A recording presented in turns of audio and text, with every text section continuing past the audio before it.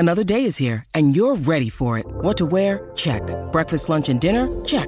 Planning for what's next and how to save for it? That's where Bank of America can help. For your financial to-dos, Bank of America has experts ready to help get you closer to your goals. Get started at one of our local financial centers or 24/7 in our mobile banking app. Find a location near you at bankofamerica.com/talktous. What would you like the power to do?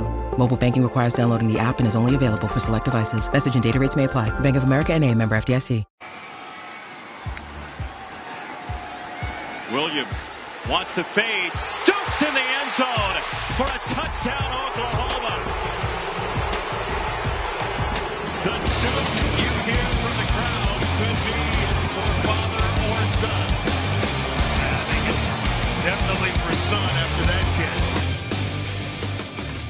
Just when Oklahoma fans thought that they were done with the Cleveland Browns, the NFL draft strikes, and suddenly Sooners are in a little bit of a conundrum.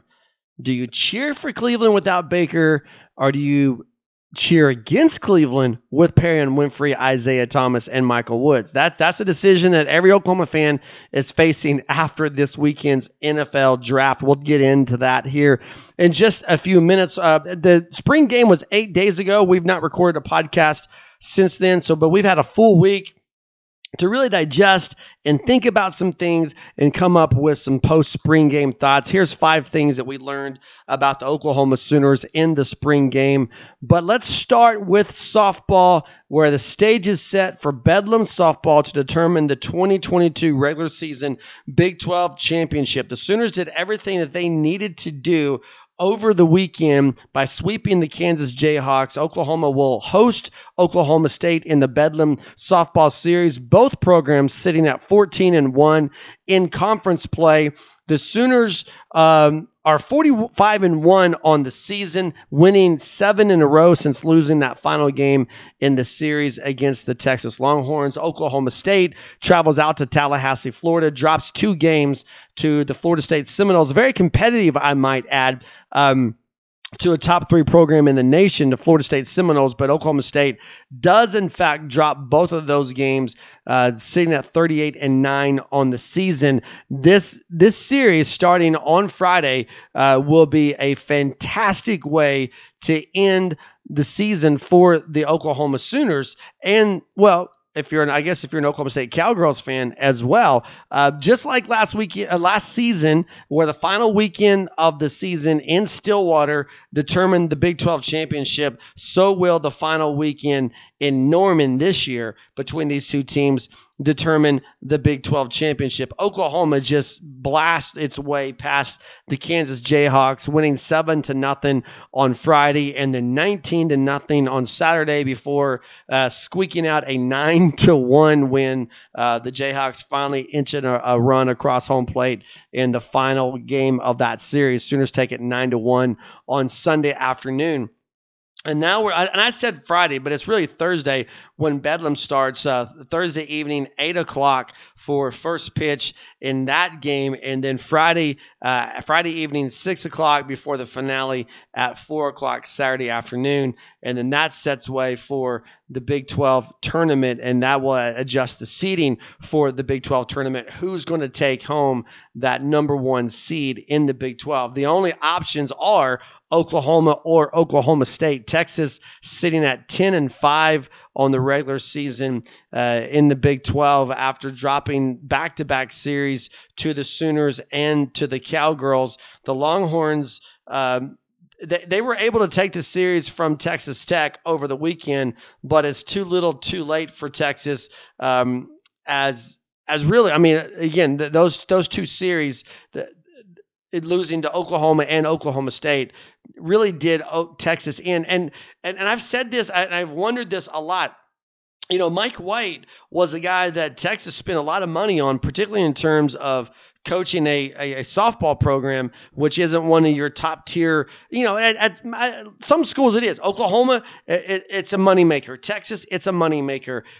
Oregon, it's a moneymaker. But when you compare Oregon softball to Oregon football, Oregon softball to Oregon basketball, and same thing with Oklahoma and Texas, it's not on that high level of a moneymaker. And they spent money to get Mike White to come down and try to compete with Oklahoma and end the Sooners' reign of dominance on the Big 12. And this is yet another season passes by where Mike White and the Texas Longhorns, not only do they not beat the Sooners in terms of winning a series, but they're not even in the running for the Big 12 championship as far as the regular season goes. Only 3 schools in the Big 12 are going to go into the tournament the final weekend guaranteed to have above 500 records, and that's going to be Oklahoma, Oklahoma State, and Texas.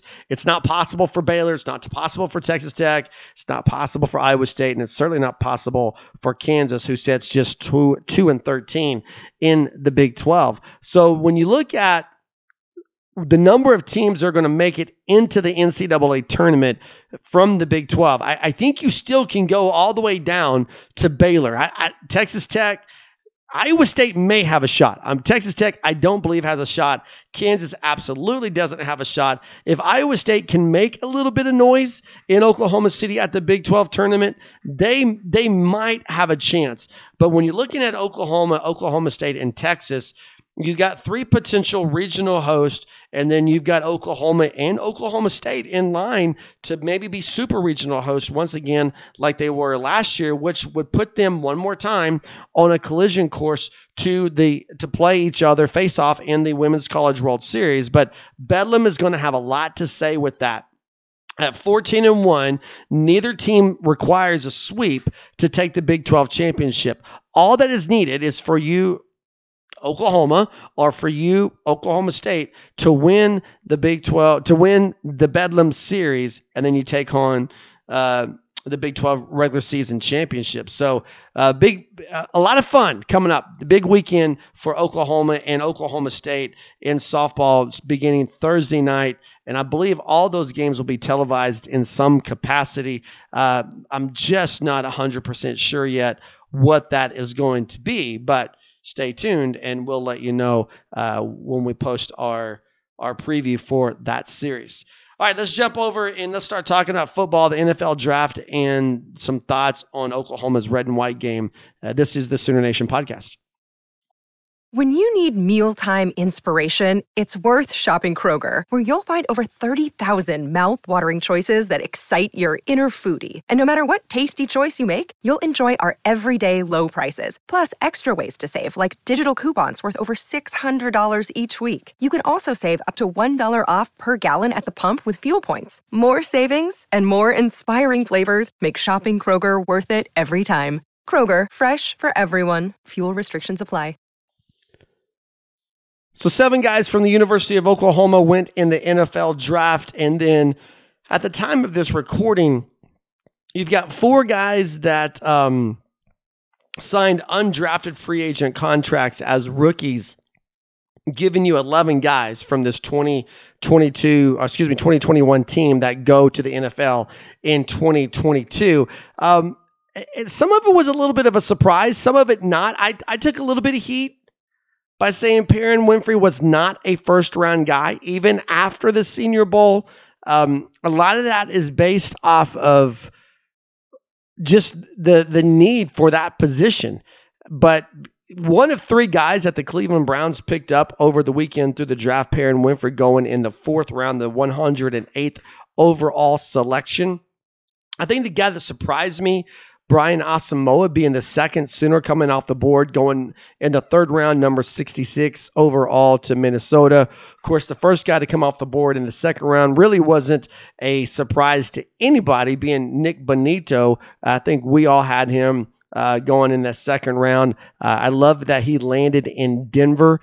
Probably, again, the only guy that I personally had on there, Isaiah Thomas, dropping all the way down to the 7th round. Again, a Cleveland guy, but 7th round, the 223rd overall pick. That's mind-boggling to me.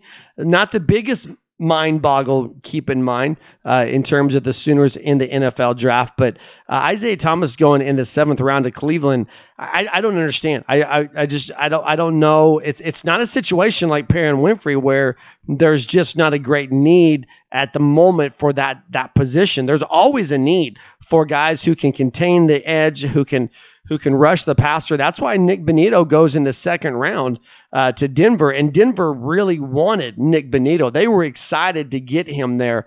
I think Isaiah Thomas is the same type of impact guy, but could honestly maybe even give you more in the area of run support. And the fact that he went all the way into the 7th round really is I don't know. I don't understand why he dropped so far. Of course, Marquise Hayes and Tyrese Robinson, both were guys that were tweeners for me. I didn't know if they would get drafted, but if they did, I had them 6th or 7th round. Kudos to Marquise Hayes, going to go out there and be reunited with his former quarterback and former receiver in Hollywood Brown and Kyler Murray playing for the Cardinals. Mike Woods, we're going to count him as a Sooner. He played 1 season here for the Arkansas transfer, played for the Sooners in 2021. Mike Woods rounds out the trio of guys who go to the Cleveland Browns. So just to recap that in order, 2nd round, Nick Bonitto goes to the Denver Broncos. 3rd round, Brian Asamoah to the Minnesota Vikings. 4th round, Perrin Winfrey to Cleveland. 5th round, Delarian Turner-Yell to Denver. 6th round, Mike Woods to Cleveland. 7th round, Isaiah Thomas to Cleveland. And Marquise Hayes in the 7th round to Arizona. I'm really curious, Oklahoma fans, how do you feel about the Cleveland Browns picking up 3 guys in this draft? Because on the heels of the Baker Mayfield weekend that we had in Norman 8 days ago, it really kind of feels like the Sooner fans were excited to move on. You've seen on social media people burning their Cleveland Browns jersey. You've seen or you heard a lot of hubbub in the stadium, how good it was for Baker Mayfield to be back in Norman where he's appreciated and loved, as opposed to the toxic situation that's going on in Cleveland. And it's almost as if Oklahoma fans had just finished washing their hands of the Cleveland Browns, had a little bit of a sigh of relief, thinking, okay, we can move on from this program that's a perennial loser. And now all of a sudden, you got 3 guys there that, you got to watch him, right? I mean, no slide, no disrespect to Mike Woods. But if 3 guys like Mike Woods got drafted by Cleveland, I think Oklahoma fans would be okay with that, because they're just you're appreciative of Mike Woods. You're proud of the fact that he was a Sooner and he went into the NFL draft with the Sooner logo and all that stuff when his name was called on the selection. But the reality is you didn't have a lot of investment in Mike Woods, right? You just didn't. You didn't have a lot of investment there. You had a lot of investment in Perrin Winfrey. You had a lot of investment in Isaiah Thomas. You had a lot of, those are guys that you're just really, really invested in. You watched them grow up. Isaiah being even an Oklahoma guy, but you watched them grow up in their collegiate careers. You can't turn your back to them now because they're with Cleveland, right? So I'm absolutely curious, how are we as Sooner Nation, how are we going to approach the Cleveland Browns in 2022? Because it's kind of a catch-22, I guess, a situation, because you don't want Cleveland to succeed without Baker. But there's no way Baker is going to be the quarterback. And you don't want Deshaun Watson to do good because he's the guy who replaced Baker. But on the same note, you don't want Perrin Winfrey and Isaiah Thomas and Mike Woods. You don't want them to suffer through atrocious losing seasons. I don't know how we approach that. I really don't. I'm curious to hear your thoughts. Hit us up on Twitter @SportsHeartland. Drop a comment, heartland-sports.com. Drop a comment on our website and let us know. How are you handling the Cleveland Browns as an Oklahoma fan going into this fall? All right, 4 guys sign undrafted free agent deals. Kennedy Brooks with the Philadelphia Eagles, Jeremiah Hall with the New York Giants. I love that spot for Jeremiah Hall. I know that's a program that has really suffered, but I think they're maybe moving on the right track. You got some young talent in there. You got a new coach. I like Jeremiah Hall and what he can do with the Giants. Tyrese Robinson with Washington and LaRon Stokes out at Arizona. I do think is probably going to be difficult for LaRon Stokes. Of that 4, he's the guy that I'm just kind of thinking it's going to be difficult for him. Kennedy Brooks is a guy that, I mean, he's as solid as it comes by. 1,000-yard seasons, over 3,000 yards in 3 years in college football. Never lost a fumble, just as healthy as he can be. Averaged over 7 yards a carry through his collegiate career. Philadelphia got a steal in this guy. And this is the biggest thing to me in the NFL draft. This is the biggest question mark. How in the world did Kennedy Brooks go from 3,000 yards in 3 years, over 7 yards a carry, never losing a fumble? How in the world did he go from that to being undrafted? Philadelphia is going to get a quality running back with deceptive speed, great ball security, and good vision. And they're getting him at an incredibly discounted price. Because a guy that's an undrafted free agent is going to have to earn his spot, and is going to probably be close to the minimum in terms of salary. That's just unbelievable to me. Just unbelievable. But you love the fact that he's going to be there with Jalen Hurts. And maybe we shift some of our attention. I know we were kind of split, between the Eagles and the Browns. You cheered for them, maybe on a 50-50 basis. I don't know. Do you split some of that off and you cheer for the Eagles a little bit more now that Kennedy Brooks is there? Jeremiah Hall has a chance. Tyrese Robinson has a chance. Again, LaRon Stokes is the one guy that I worry for just a little bit. And then the guy that you feel bad for, it's got to be Gabe Brkic, right? I mean, here's a guy that was, he was in the process of really just kind of solidifying himself as a folk hero almost for this program at the University of Oklahoma. The mustache, the personality, the big leg. You heard that Cleveland was going to go after him. Could it be that the Sooners will have 4 guys on the Cleveland Browns roster when it's all said and done with? But not only does he go undrafted, he's yet to sign an undrafted free agent contract deal. Now, some of that could be posturing and just kind of negotiating and so forth. But if you're going to go through here and you're going to pick out guys, because everybody thinks, well, if you come out early and you're not a first round pick, you made a mistake. And I don't buy that. I don't subscribe to that because I don't know what these guys need as far as their family situation. And even a guy like Kennedy Brooks, who didn't get drafted, it was time. Kennedy Brooks needed to go to the NFL. He had done everything in college that he needed to do. 3 1,000-yard seasons. We've gone over the resume twice in the last 10 minutes. Kennedy Brooks didn't make a mistake by entering in the NFL draft. NFL teams made a mistake by not drafting Kennedy Brooks. So when you look at this list of guys, and you're trying to find out who made a mistake, who potentially made a mistake, I think it's got to be Gabe Brkic. That's where you got to look at. Because you've got guys who went late rounds. Delarian Turner yelled at Denver 5th round. Mike Woods, 6th round. Isaiah Thomas, Marquise Hayes, 7th round. But at least they got drafted. Kennedy Brooks didn't get drafted. Jeremiah Hall didn't get drafted. Tyrese Robinson didn't get drafted. LaRon Stokes didn't get drafted. But they all signed contracts. And you just kind of left wondering about Gabe Brkic. Did he make a mistake? Kickers don't usually get drafted anyway. You've got to be spectacular. Sebastian Janikowski, spectacular. Yeah, I probably just aged myself there. But you got to be spectacular. I thought he was pretty good. But I think I'm more surprised that here we are Sunday evening and he's yet to sign a undrafted free agent contract. Probably more surprised by that than I am by the fact that he didn't get drafted. Well, we've had a little over a week now to digest Oklahoma's spring football performance. And, look, everything was impressive across the board, starting with the crowd. To have over 75,000, people in attendance for a spring game.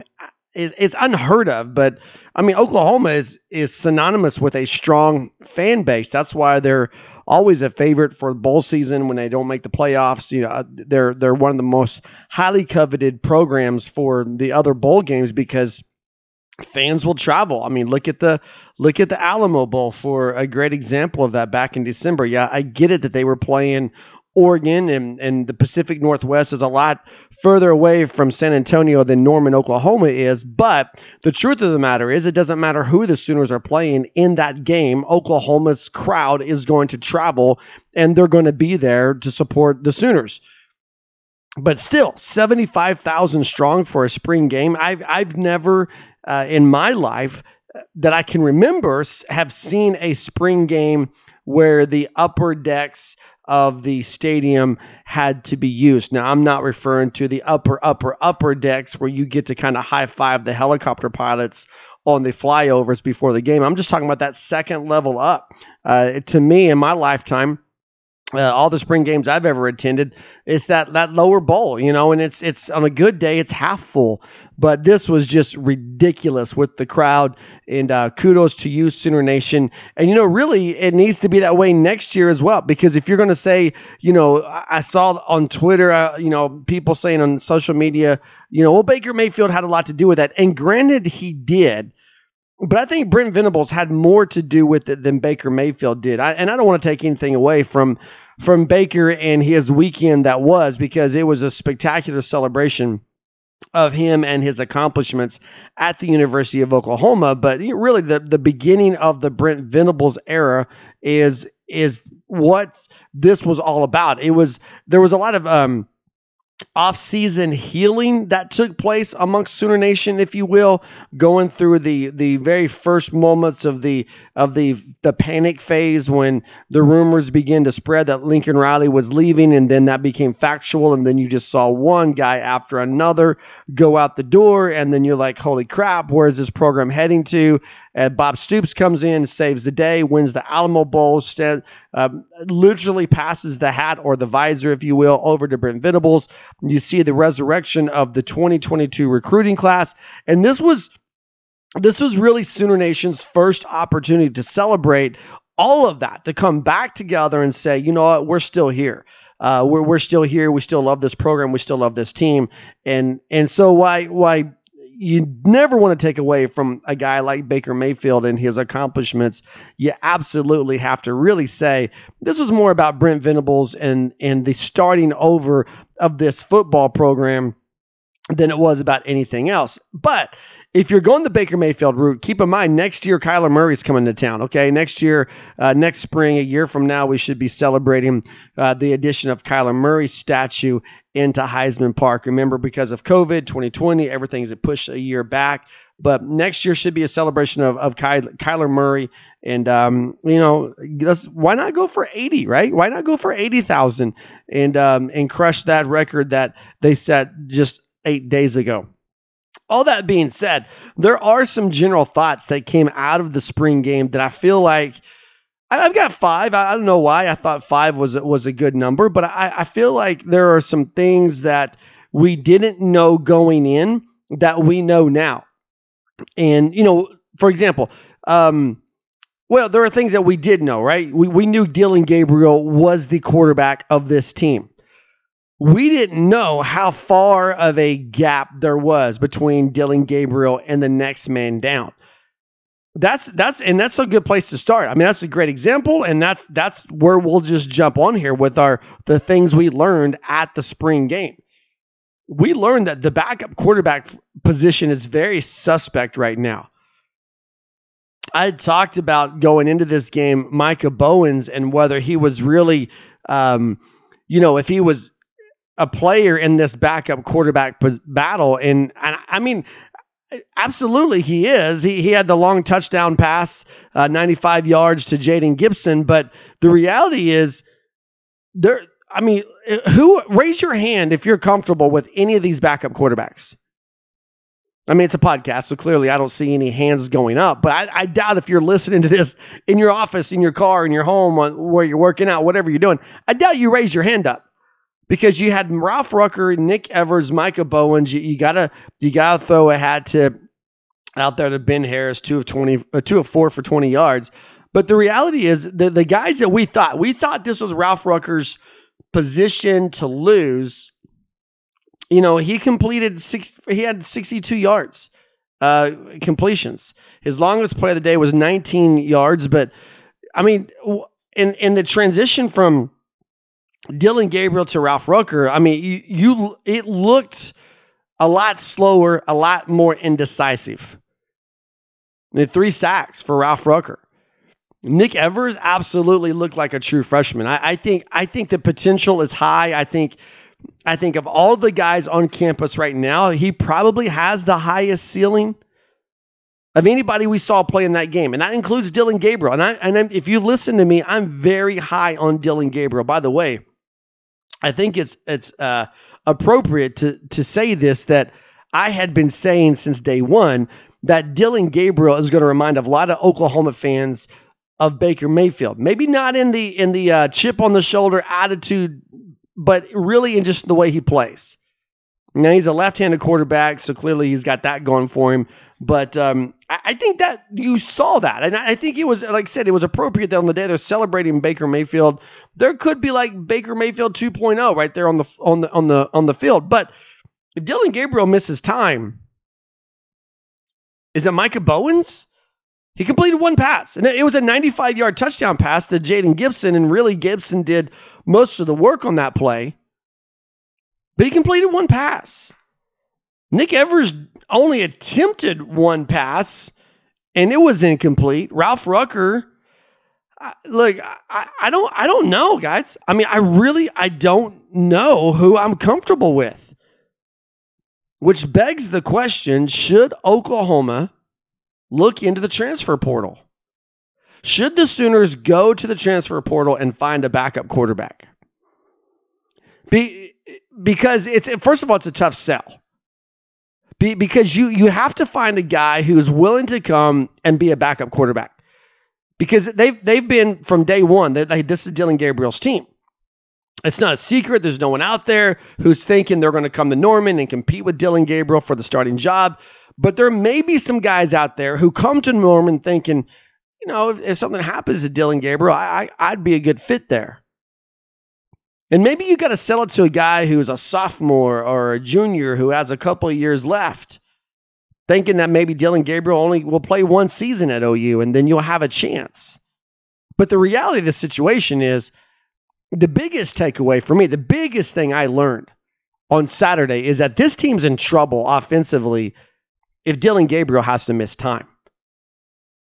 Because there wasn't a guy out there. I still love the athleticism that Micah Bowens presents. I didn't love the accuracy that Micah Bowens brought out there. 1 of 3. I mean, sure, it limited, but didn't love it. So you tell me where you stand on that, because I'm thinking you got to go to the portal. Okay, so the second thing we learned from the spring football game is that the running back position may be more interesting than what we initially thought, right? Because we initially thought this was going to be Marcus Major and Eric Gray. Now, we didn't see Marcus Major on the field last Saturday, but we saw Eric Gray, 4 carries, 54 yards. Impressive performance. But can we talk about Javante Barnes, the true freshman? Can we talk about Tawee Walker? Tawee Walker is way more than what I expected him to be. I was really curious about Javante Barnes, and I'm curious about Gavin Sawchuk and how he's going to fit in there. Javante had the entire spring. Sawchuk's going to have the summer. So I really wanted to see Javante Barnes, and he didn't disappoint. 17 carries, 60 yards on the red team, and it was impressive throughout. But I didn't know what to expect from Tawee Walker, and the reason why is everybody compared him to Ramondre Stevenson. Really, and I thought a lot of that was based on his relationship with Ramondre Stevenson, because physically he's not the same as Ramondre. He's really not. But he's connected with Ramondre. Ramondre told him, look, man, if you get this opportunity, you need to pursue it. And he did. And I was taken back. Honestly, I was taken back by how productive he was. 13 carries, 55 yards. He scored a rushing touchdown. He and Todd Hudson, Todd Hudson didn't score. Javonte Barnes scored. My bad.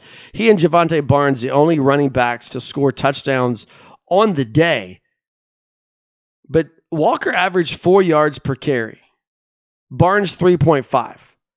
So when you're talking about new guys coming into this rotation, before the spring game, I thought it was going to be, like I said, I thought it was going to be Eric Gray. I thought it was going to be Marcus Major. And then somewhere in there, you're going to find another guy to be a third wheel at some point, change of pace type guy. But Tavy Walker may actually be a actual productive part of this offense. Not a change of pace guy, but a guy that goes out there for normal reps, normal snaps. I think Oklahoma found something in him. They threw to him twice. He caught both of them for 31 yards, but I mean, it was 9 yards after catch. Not spectacular, but still. I don't know. I'm just saying, I love what I saw from the running backs. This is deeper than what I thought it was going to be. And suddenly I'm very interested in the running back position battle going into the summer. Way more interested than I was in the spring. I will be paying more close attention to that throughout the summer months, particularly as you get into August and camp opens up. That'll be something I keep my eye on way more than I did in the spring.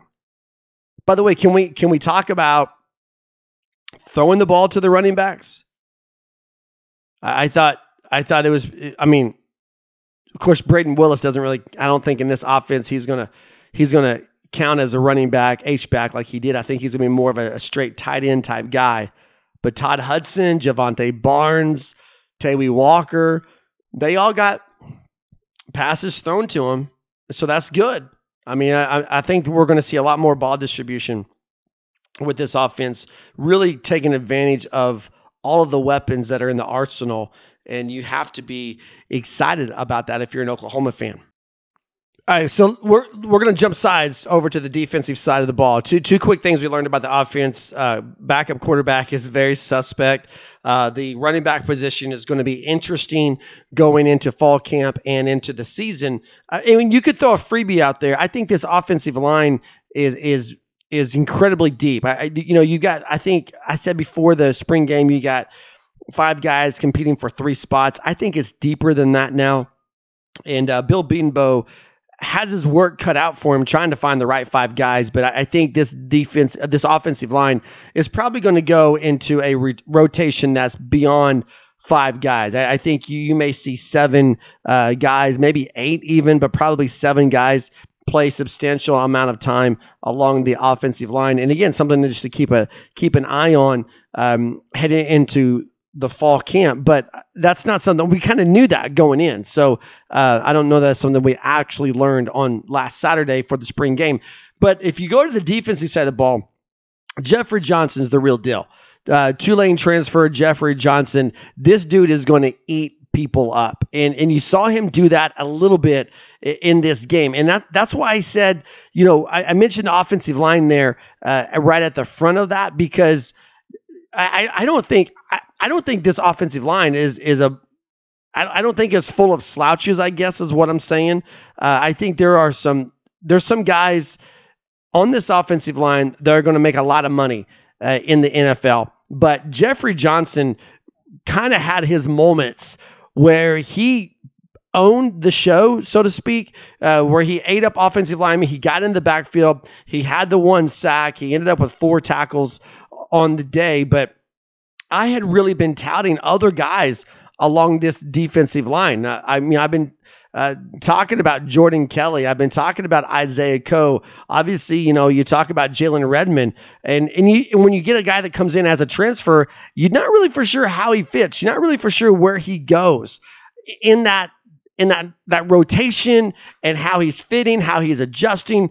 Jeffrey Johnson is adjusting quite nicely. I can tell you that. I still think Isaiah Coe is going to be a guy on the middle of this defensive line that's just going to obliterate people and have himself a heck of a season. But you can't not come away having seen Jeffrey Johnson and think, man, they're deep. I mean, they're really deep.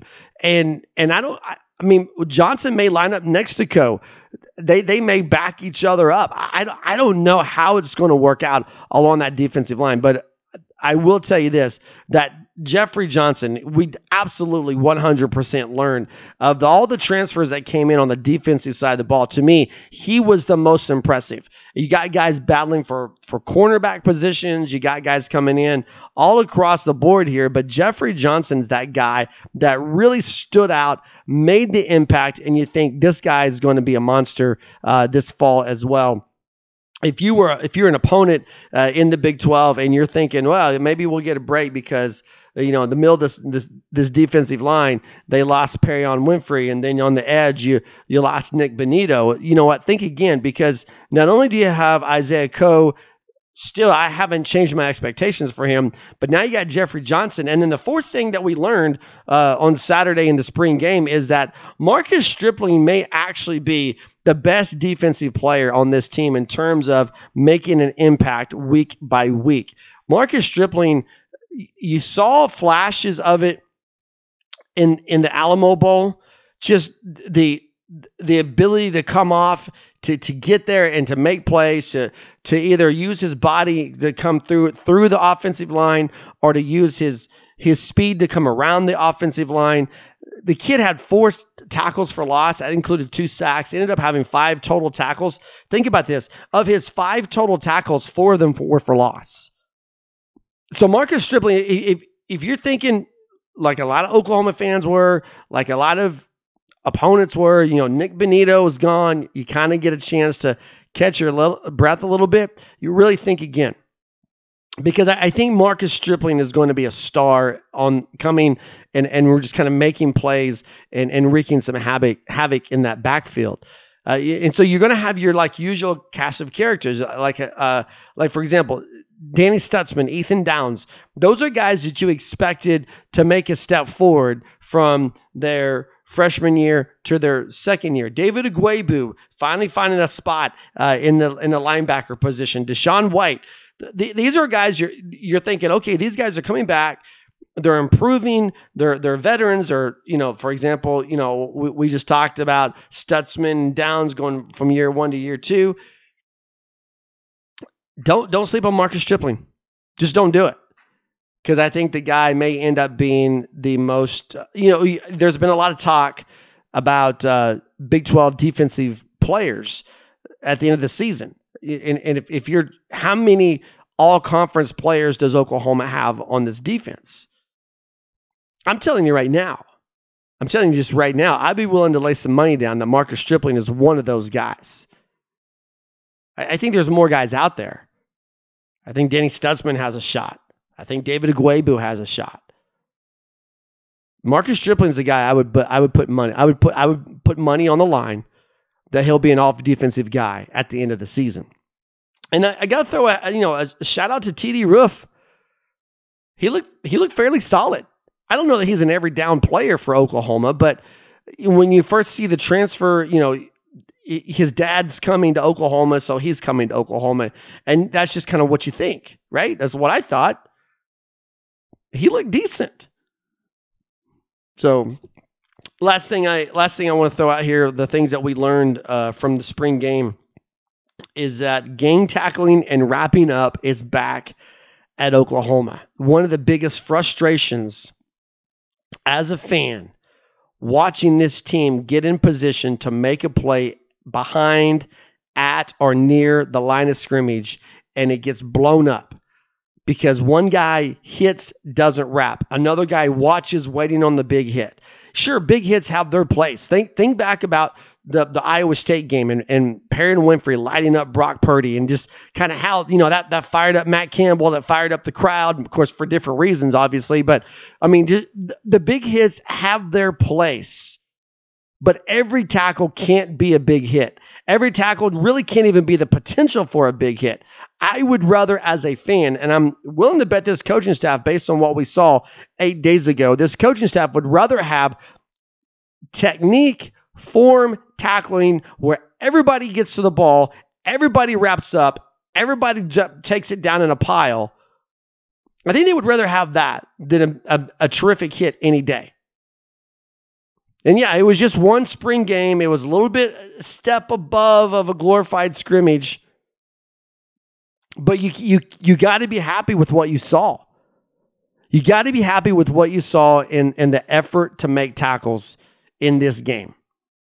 So now you got to take what you've learned and you got to move on to that. You got to get stronger in the summer. You got to get faster in the summer. You got to become more knowledgeable about the X's and O's and the execution of your playbook during the summer. And there's going to be some good battles when fall camp opens up. I'm curious to know, is there going to be a new quarterback on this roster when fall camp opens up? I'm curious to know how many running backs are going to get time in Jeff Lebby's offense. And fall camp is going to kind of give us some sort of inclination on that. We didn't even talk about receivers and how deep this receiving core continues to look. I mean, so much so that Cody Jackson's like, okay, I'm out. Cody Jackson was targeted 5 times in this game, caught 3 of the 5, 21 yards. And he's like, yeah, I think I'm going to go ahead and find someplace else to play. Why? Because Marvin Mims, Brian Darby, Theo Weiss, Todd Hudson, we talked about the running backs getting the ball. Trevon West, you talked about Jaden Gibson. Holy cow, Jaden Gibson, 9 targets. True freshman, 9 targets. I didn't mention Jalil Farouk. I didn't mention Braden Willis. I think Farouk had 5 targets. I don't think there's anything to worry with this receiving core. Can everybody else stay healthy? Can everybody else take another step forward with their physicality? Can everybody else get a grasp of this playbook? There's going to be some fun battles once fall camp opens up. Offensively, you got to look at the running backs. You got to look at the offensive line. Defensively, I think you're still looking at that defensive line. I think linebackers are solid. And I really feel like the secondary is still a who's who out there, right? I mean, if you can tell me the starting defensive backs for day one against UTEP, I mean, kudos to you, because I didn't learn that in the spring game. Thanks so much for tuning in to this episode of the Sooner Nation podcast. You can find us online, heartland-sports.com. We do our best to bring some thoughts and insight and coverage there as well. Always feel free to drop a comment. Look us up on Twitter @SportsHeartland. Have a great week, everybody. Boomer Sooner.